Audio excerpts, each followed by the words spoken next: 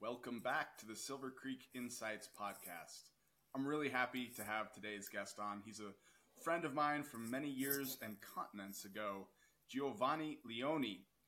Giovanni has been on the forefront of artificial intelligence since way before it was cool. And I remember when cryptocurrency started taking off and I got interested around 2016, I had a lot of conversations with people who got me questioning what is finance, what is value, how does blockchain even work? And that was really helpful for me to navigate the upcoming trend of cryptocurrencies then. And I feel like we're in a similar time now where this new innovative artificial intelligence world is all around us. It is massive. It's only going to get bigger. So I'm really grateful that Giovanni has decided to join us today. And I want to ask you those basic questions and then see where things go from there. A little bit on your bio, correct me if I'm wrong, but you are the head of strategy at Credo AI. You're a board member for the Nordic Artificial Intelligence Group. I forgot the full title there. And you've also been part of the World Economic Forum with regards to artificial intelligence as well. Yeah. It's yes. You got the gist of it. So I'm very happy to be here, Jack. I'm looking forward to this conversation, and I love to kind of deep dive in the intersection of society, human, and technology, and to see where that leads. As you said, I'm head of business strategy and development at Credo AI, and engaged in as an advisory board of ethical AI governance group. I'm contributing as an ethical expert to the Nordic innovation work and many other things. Part of the board of Transparency International Sweden, and all things that kind of comes in that intersection of, okay, how can we actively take conscious decisions around business or business and data in a way that we see that in the end it both does good in terms of efficiency and productivity, but also that it impacts people in society in a positive way. Exciting. So let's start at the beginning. What drew you into artificial intelligence? What got you to be obsessed with it and dedicate your career to it? Yeah, for me, I think it started off that I've been deep into business operations for like the start of my career. I've been deep into kind of, okay, how do you make better business? How do you like improve efficiency of products and processes and deliver better products and services? I've been all across many sectors, everything from SaaS to products to physical, online, and you name it. And IKEA headquarters, where you and I were business analysts together. Yeah, exactly. That was halfway through the journey. So I spent another 10 years outside of that, and then 10 years within IKEA with you as a part of that journey. When I realized that when you're that deep into business processes and you want to understand, okay, how to improve something or drive good decision making, data is what fuels that in the right direction. You can have a lot of gut feeling. I was brought up. My father was a restaurateur, so I kind of was part of that family business of serving and delivering great value and good Italian food. So I understood that kind of the value of delivering, but I realized when coming into larger scale, you need data. You need good data, you need good insights. And as we were both engaged in working with global analysis, global analytics at IKEA, it gave me an opportunity to go deeper. Like, how do you create analytical models that both paints the picture of reality in numbers and gives the essential insights to drive decision-making? And I think that's where kind of I've gone deeper into that journey of seeing, okay, how can we have smarter descriptions, better decision making? How can we work with painting the picture of the world that we see, but also how can we have a good enough probability of decision making going forward? Because in the end, decision making is done. That doesn't change. What makes a difference is what do you have on the table when you're doing that. and you will always have the kind of the experience. You'll have the hunch, the gut feeling. But I think that to a high degree, there's enormous potential for analytics and data, both supporting decision making and supporting just better products and services. Agree. And like, it's that, I think you and I kind of bonded over the desire to have work that really impacts people, right? Whether it's at a restaurant or a giant company like IKEA that's doing, however million Billy bookcases a year. Let's drill down, like with that example, right, of a big company like IKEA. How would AI accelerate the insights for a country manager? Yeah, and I think there's so much that can be done, because IKEA is not only a retail operation store. So with a retail operation store, you need to kind of have efficiency in processes. You need to be able to understand the market. You need to understand, okay, what actually drives good delivery of products and services, the desires of the people that's in that market. So what AI does in that intersection is, in that kind of context, is that how do one understand the needs of customers? So market intelligence, sales patterns, movement, like how do you deliver an optimal service?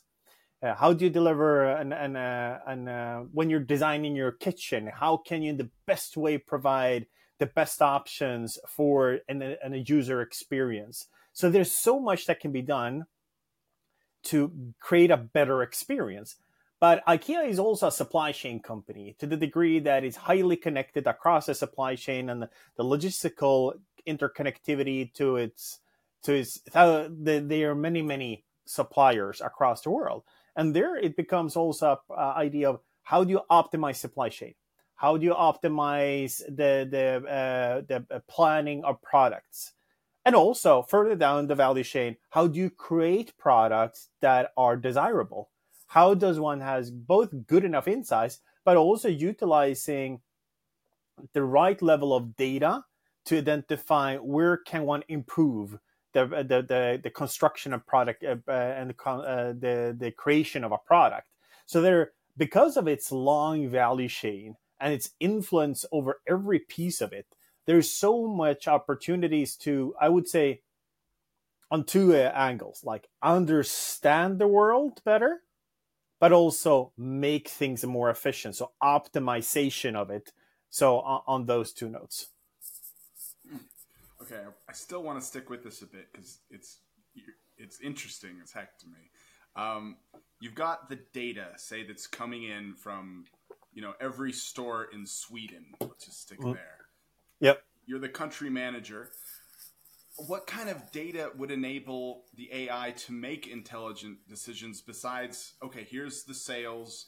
Let's stick mostly on sales. I guess there's some procurement information that might be important.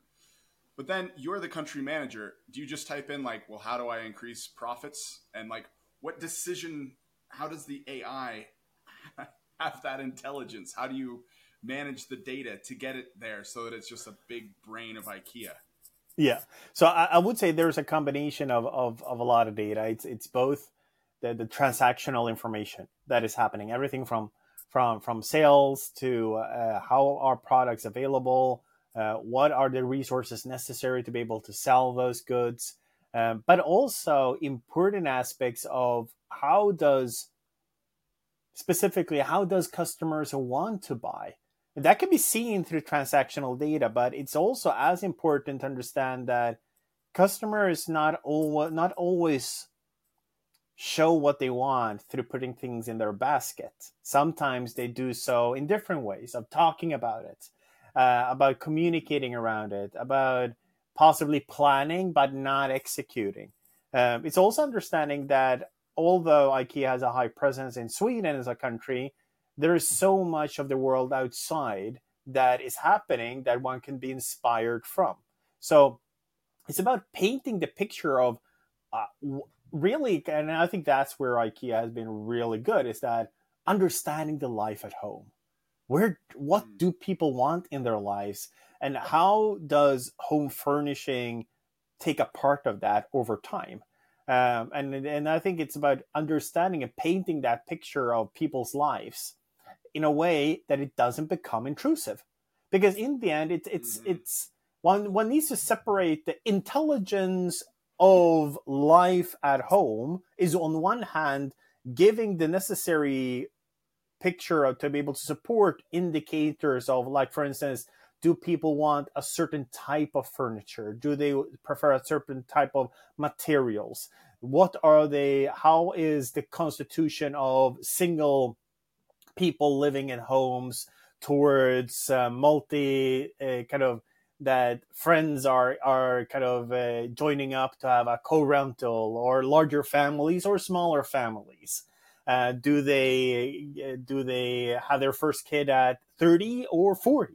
Like, there's so many things that play in the part of understanding the needs on a macro level, and that can also be drilled down to even smaller geographical districts. When I was in Los Angeles and working on a project with one of the IKEA stores in Los Angeles, and there were multiple IKEA stores in Los Angeles.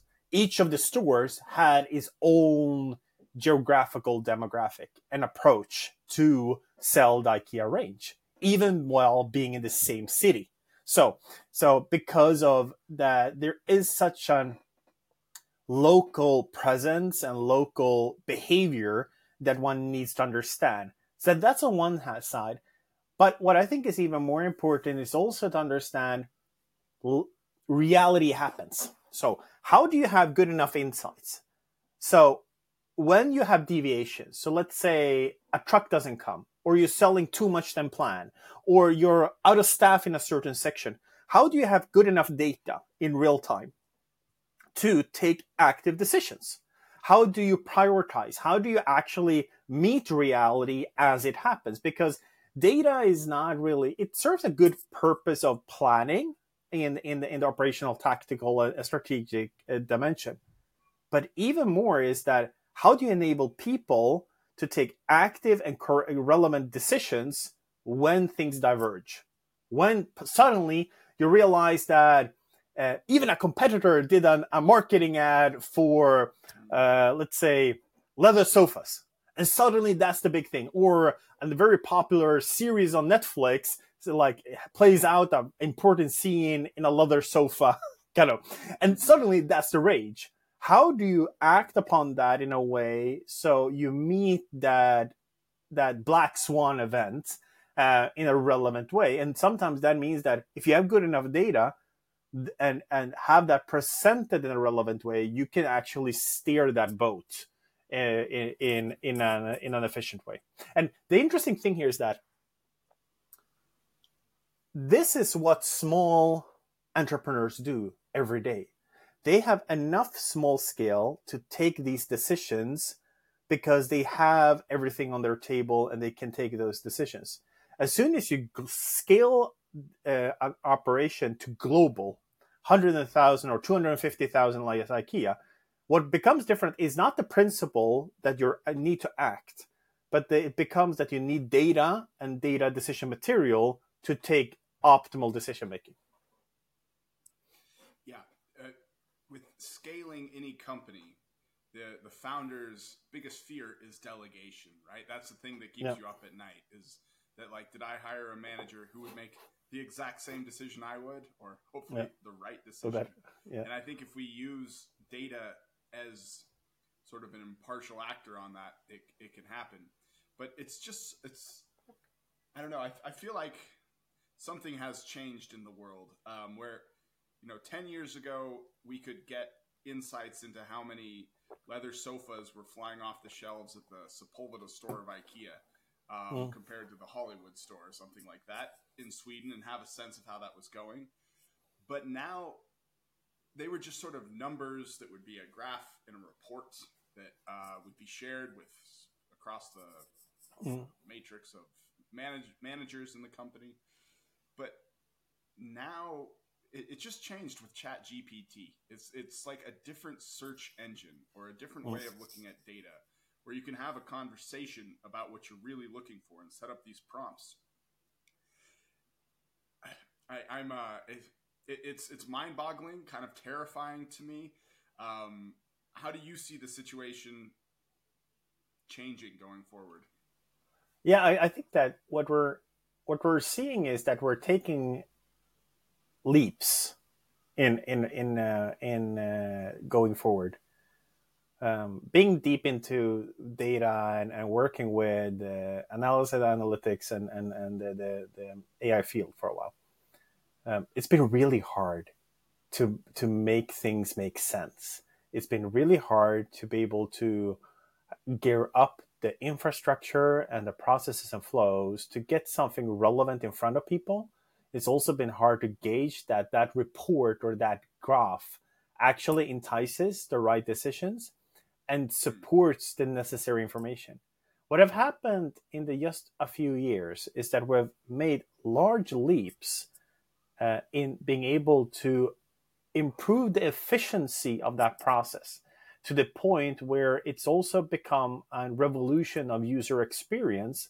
So even someone that is a complete layman can take down an app and get the necessary information much more accessible. So we've shifted the kind of the the goalposts of both effort, but also how much more accessible information have become. What is still left is that we still, as humans, need to ask the right questions. What is still important is that we, as humans, need to take often decisions based on information and material. And what is still left is that we need to scrutinize what we're having in front of us. But what have shifted a lot is the effort necessary to get a relatively good information and data in front of us. So it's gone quite fast and alleviated a lot. And I think that in a way, what it has done is that I like the analogy that both the floor has raised, but also the opportunities of what we can do, the ceiling has raised also. Because if we would have been talking 5 years ago, we wouldn't have thought that the accessibility to generated text, audio, and video would have been on the level of quality we see today. Because today it's on such a level that anyone could prompt a video to the degree like Sora that is so good that it's indistinguishable from something that has been real. And when we've come to that level of quality, it opens up so many opportunities of using it for good and for bad. Let's talk a bit about the for bad. Like, what are some of the ethical conundrums that you worry about and you see a role for perhaps governance stepping in? Yeah, I think that's where kind of my at least my I'm where I've pivoted towards in the last couple of years. And I think that the reason why I kind of lean towards that is mainly because back in when I was to choose my path at uni, I was choosing like, should I go for business or philosophy? And I ended doing business, and now I kind of have a flavor of the later also. So it for me, it's just kind of combining two interests. I think it's also when you've been deep into data and business for quite a while, you realize the power and influence you have when you're gearing up data and analytics and AI and how you interpret it, how high influence you have as a person to make active choices. Both active choices have you design, but also active choices in what impact it has on business and people and society. So I believe that what it has been surging for a few years, mainly within the academic sector, but also slowly within public and so academic and civil society has kind of had the focus on responsible use of tech for a while. Why it has surged more in the private sector, public sector, and specifically policymakers, I would say that it's a maturity journey. Like, as you're starting to mature the use of a technology, you realize that the power it has and the influence one has on designing and using technology. And that's the reason why we see companies that are more progressive in terms of looking upon impact on society, impact from an ethical point of view. We see them being in the forefront of also broadening that to be part of technology and AI. So being ethical about AI, ethical in the use of AI. We see policymakers taking active standpoints of saying that we need to, they see that the presence of AI in society is becoming so large, so one needs to also gear up the rules of the game for technology to follow the rules of the game that we have otherwise in society. So we see movements in the US with the executive order. We've seen the G7 leaders with the Hiroshima process, the AI safety summit in the UK. We've seen the AI safety standard coming being developed in Australia, Singapore. But I would say the big behemoth is the EU, with then developing the regulation for the EU AI Act becoming a reality now. They are in the final stages of landing the regulation with its plenary vote being planned for beginning of April. And I think that sets the tone that it's not nice to have anymore to have a responsible and ethical approach to AI. It's a need to have to showcase that you're managing data and AI responsibly. So, yeah, I have a lot of questions about that because, how do I put this? I don't want to put it politely. No, but be as blunt as you can. I think that's the best thing. I'm wearing my American flag T-shirt here, and there's a reason that America has so many multi-billion-dollar startups, and Europe makes it so that every time I open a website, I have to click to accept cookies. Isn't there a chance that by sort of EU bureaucrats saying, here's a stack of laws for AI, that they're going to do a disservice to the industry in Europe, that it'll just please come down here to Africa, it'll come, it'll go to the places where it's freest? Yeah, it's a very, very good point. I've been being deep into these discussions for a couple of years now. I think let's turn to the point of why does not AI be adopted to a higher degree? Why does AI projects fail? Why don't we have a higher presence of it? And the main reason is people, not technology. So people need to trust technology. They need to understand and be informed. They need to see that it does the right thing and that they can invest in it and have confidence in it. They need to know that it's trustworthy to use so it doesn't create hazard in terms of liability or brand risk. For non-technologist executives, they need to understand that they can still steer it, although they are not a data scientist by trade. And when you look upon that people dimension and understand that 80 to 90% of AI projects have failed because not of technology, sometimes data quality, but mainly because it hasn't been adopted into organizations led by people.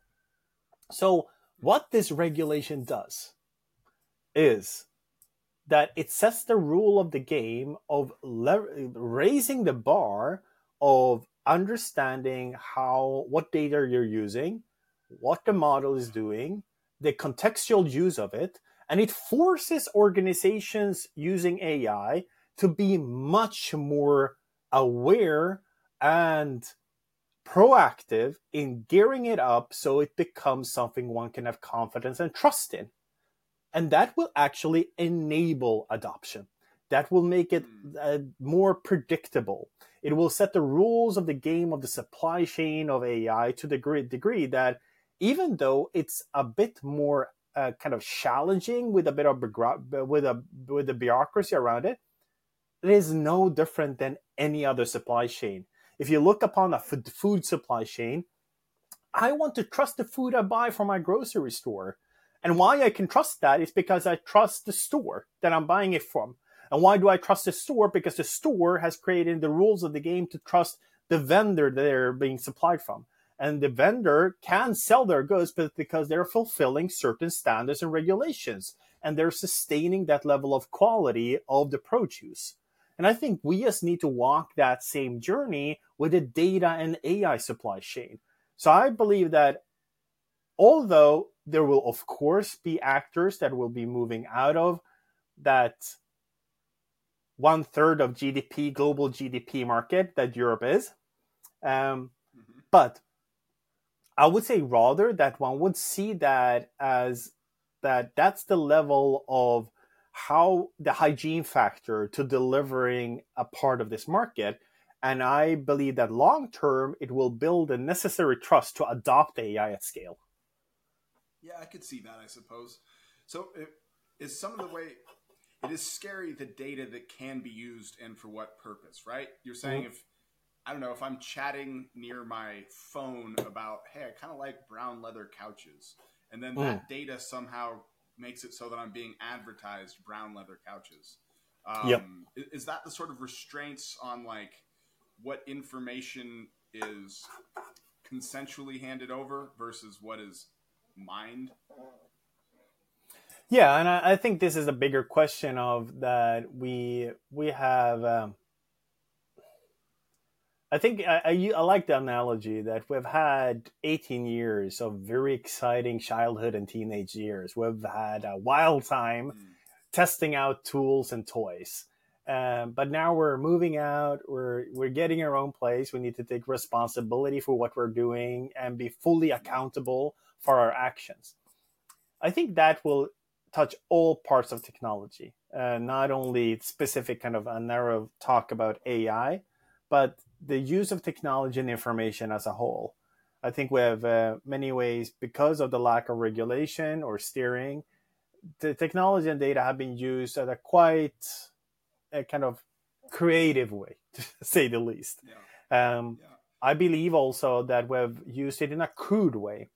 Many ways there is great options and alternatives where I can get a really great product and service for what I need, but I don't need to voluntarily or involuntarily share my personal data to a marketplace to make that happen. And I think we've geared it up in a certain way because it's been quite easy, because I can connect. And this comes back, if I can have a unique identifier as a person like Giovanni or Jack, and then I can clothe that persona, that unique identifier, with a lot of data, and then that becomes a data product that can be sold. So that's been the easy way of doing it, and that has been kind of the norm over the past 20 years. We're going into, that's the interesting thing with the acceleration of AI as a field, is that we can actually move away from that. We can still have great products and services, but we don't need to have that fundament of a unique identifier that is enriched with data, but we can go smarter ways. And there's everything from having decentralized solutions to actually having more smarter user interfaces, where you as a user actively make choices towards, do I want to be an anonymous person in this store, whether that being a physical or digital? Do I want to be left alone, or do I want to have that hyper personalized experience?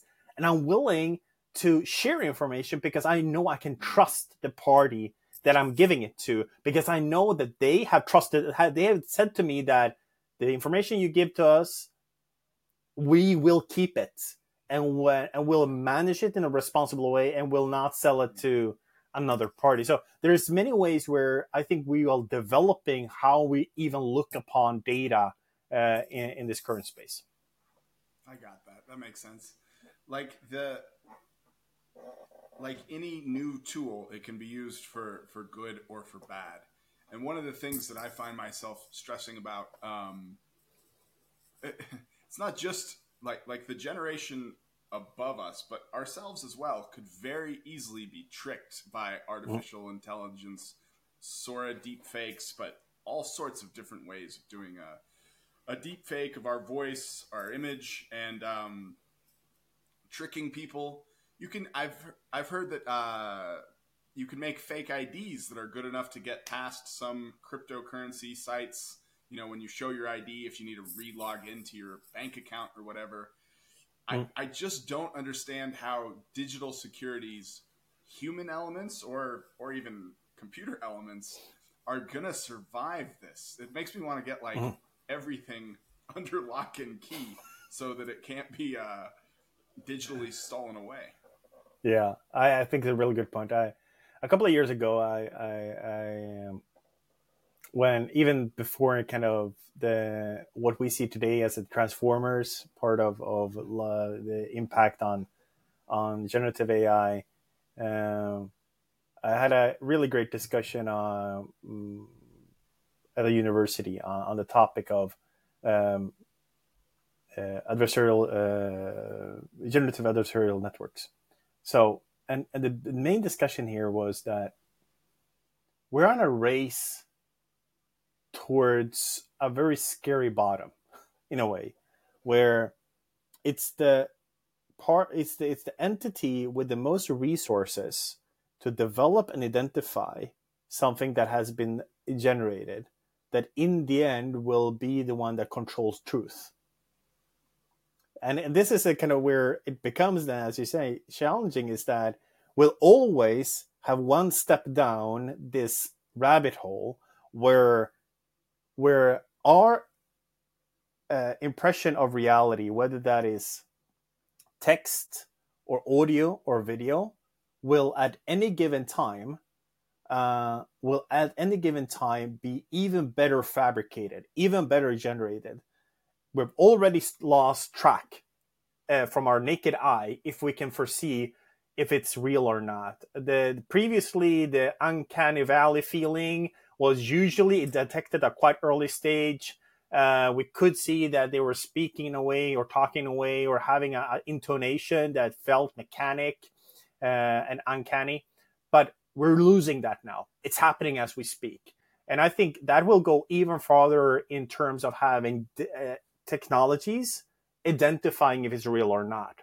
And what is interesting here is that we'll go towards a point where most probably we as a society, and I believe this year will be a kind of a big movement towards what is truth because of 2 billion people going towards election. We'll see tampering of elections, most probably, happening throughout this year. And it will be a race of the discussion of how do we safeguard truth? How do we create trusted parties that are transparent in how they're using or not using generated data? How can we in the best way create a protection of information and truth? And how can we differentiate between what we seek for truthful information and what is more entertainment? And to be able to be very, very clear when we're using either of those. And also, how can we invest even more money to create trusted standards and systems to see that is this truthful or not? So I think it is for malicious use, we're actually having a quite active race towards the bottom. But I think that one can't win that by just trying to make something smarter or from a technology. I think we need to bring in, okay, how do we train ourselves to be more critical? How do we create standards? How do we talk about this topic? Where do we talk about whom to seek truthful information from? So I think it's a quite principle movement we're in, and I think we'll be waking up to that discussion even more throughout the year. Fascinating. Like it is so philosophical, as you were saying.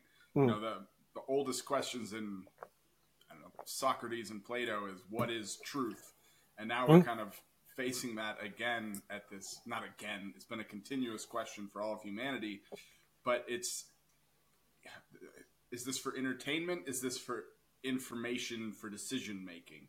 And those lines are so blurred, and power hungry actors have every incentive to keep blurring them and confusing people and keeping them in the cave, so to speak. Yeah, and this year being, I believe there's never been more elections on Earth. Did you say 2 billion people are? Yeah, they're voting somewhere around the world. And I think that's when you understand that that is happening and there is so many interests to influence that, I think that will be important for us to be conscious of. But I think we'll come out of this year with a call for even greater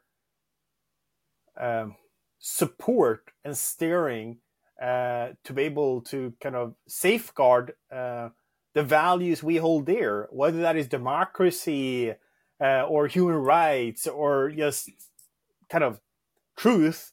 It will be a call for that, and I think that's a healthy reaction.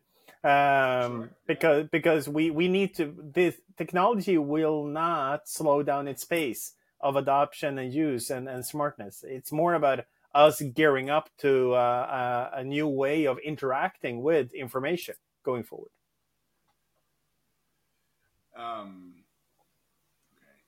Yeah, when people are so easily deceived by AI, right, or just regular information, we're all very trickable, and it makes the concept of democracy somewhat. How do I put this? Like, is democracy a good form of government if you can convince the people of anything? You know, if the power hungry can? I would say no. And that is scary because it's the best option we have. Other than that, we need to have like a ruler, a kingdom, or an AI overlord. Who knows how the decision making would be made? But if we can manipulate people with this super AI, I mean, it's scary, I guess. It is, and I think we should be have a healthy dose of fear in this context, because that will help us be vigilant. I truly believe also lays our huge responsibility on the people that we have voted into power, and how they are to manage the delegated power they have and that they are representing, and how do they support the shaping of a society where we can still have the rules of the game that we've developed over millennia, that it doesn't become disregarded. And I think that's the reason why when we talk about that regulation is just bureaucracy, I usually take one step back and say that it's not really about the details of compliance. That's not what is important here. What is important is that policymakers are actively trying to steer the reference of good, and to see, okay, how can we as a society move towards a direction that it upholds the values that have been developed over millennia or centuries. So I think it's kind of seeing it. That's the active role of decision making. And then, of course, there's a bureaucratic kind of element to it. But I think it's even more important that we kind of try to steer society as a whole towards a direction that we have on how we want the society to function. Nice. All right. Well, I have one more scary question, but then I want to talk about like the beautiful future that AI could bring us. Yeah. But what does Sam Altman need with $7 trillion? What the heck is he talking about? No, I would say that I think there's an mechanics in wanting to take advantage of interest, and as interests have been channeled towards OpenAI, I could imagine there's a lot of exciting thoughts and ideas of what to do with this interest that has been kind of raising since the launch of ChatGPT. And I would imagine there's a lot of exciting technology development within AI that is still on the bucket list, on the kind of backlog of wanting to develop. Having a smart interface with ChatGPT is just a starting point. So I would imagine that there is a high appetite to take it many steps further, to make it both more advanced in terms of solutions, but going beyond that and not only kind of restraining it to a chat window, but actually embedding it in everything from other software solutions or creating smart solutions in physical products that makes sense. So I think there's many things that it kind of is on that kind of backlog. So I think that anyone that has caught that attention will try to capitalize on it.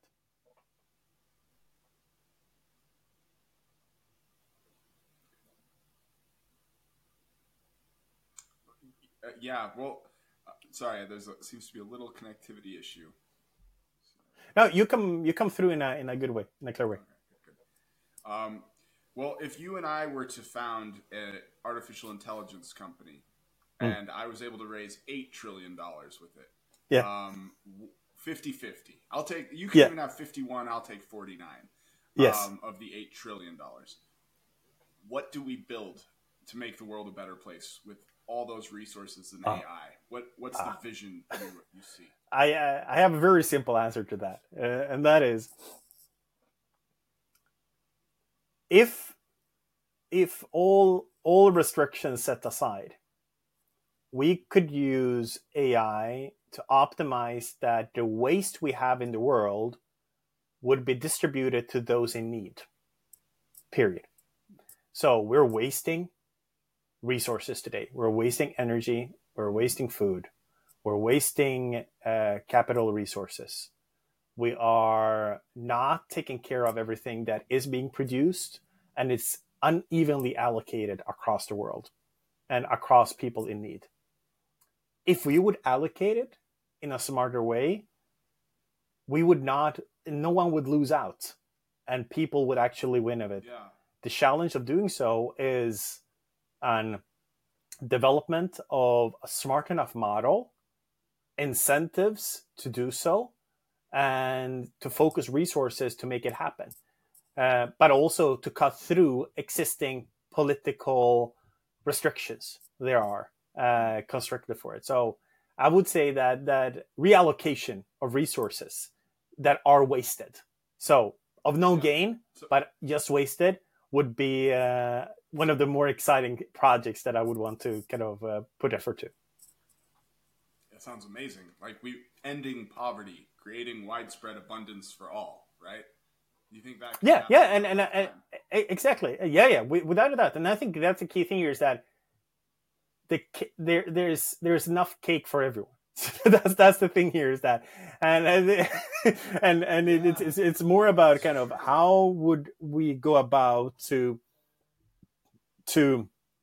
actively support that reallocation. So one way AI would do it to support the allocation of it and optimization, but it also needs to be powered by incentives from an economical and political point of view to be able to use that in the best way possible. But I think we can use smart analytics and AI solutions to do that even more. It's exciting. Well, I'm going to talk to my network about getting that $8 trillion together so that we can end poverty around the world, constant abundance. I mean, one of the things that I've realized, like I've spent the last 10 years sort of working in the space to get food resources to people in Africa, throughout East Africa. And I've realized that like their scarcity is such a myth in some ways, or it's often man-made and constructed, that nature is terribly abundant. Like when it comes to just seeds from a tomato.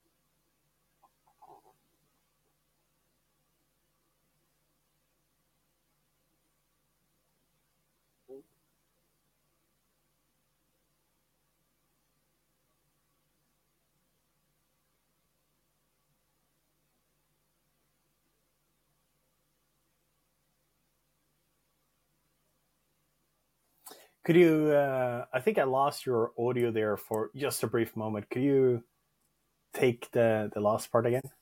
No worries. Yeah, I was saying it does seem possible to me that with super intelligent computing, the abundance of the world gets to the people who need it better, creating greater prosperity and life on Earth. The terrifying side of that is if we destroy the world in the process. I've heard the worst thing AI could do is interpret all laws, like actually read all the laws on the books and then implement them, because like everybody would go to jail for not filing their forms properly and so on. So you do need this human component in enacting things. Yeah, I agree. I think that the main thing that we are, I would say, is that the big topic going forward is how do we it's not only about a matter of technology and the implementation of technology. How do we define the new interfaces and how we would want to live our life augmented by smart technology? It's about really, it's no longer a hammer that you use, but it's an embedded part of how you live life. How we'll have to a higher degree. I think the surge of virtual assistants and agents will be becoming more and more present throughout this year. And I think our new interface with technology and how we live our lives will becoming more and more kind of redefined. And when we redefine that, a part of that bigger picture as we're redefining our intersection with technology is that how do we want to live our lives? What are the kind of the society we want to have? And I think a great part of that is that how can we also redefine what we think is important in life? So if we think that certain tasks can be automated, where should we channel resources to instead? And I would say that hopefully in the same way that their technology will enable a lot of great things, it will hopefully also put higher focus where we as humans are critical and where it's important with the human interaction between people. Nice. Well, Giovanni, it's I think we're just on the tip of the iceberg here. I appreciate you being sort of our AI guy at Silver Creek Insights. I hope we can talk more about this. I see you speaking at AI conferences all around the world all the time. How do people follow you? So they follow me, and I would say that the easiest one is kind of the usual suspect of the LinkedIn network. But I would say that in essence to that, I think that I've been fortunate enough to land into many contexts of having that discussion around the intersection of business people and values, and I think that's kind of where I've been fortunate enough to being able to both end up in conversations in less public spaces and also end up in these conferences and to be able to talk about a topic, because I think there's an increased need of understanding, okay, how do we not only in a philosophical way or academic way or theoretical way talk about the intersection between values, people, or technology and data and business? How do we do that in practice? And what does that entail in the way we gear up, the way we design things within organizations?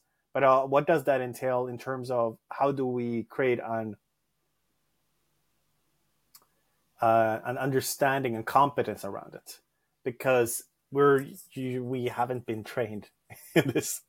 We have silos of training, and it's a fairly new field also within enterprises. So we're just in the starting phase of kind of having these topic of discussion. Yeah, your metaphor of it being 18 years old now, I can't decide if that makes me feel it's mature or terrifying. We're just getting started. We're just getting started. Yeah. All right, man. Well, it's great to see you, and I think we'll be Likewise. chatting a lot more. We'll do so. Thanks a lot, Jack. It's been really, really great to have this conversation, and let's keep in touch. Cheers. All righty. I've stopped the recording. Are you still there? Yeah. Yeah. Cool. That was interesting.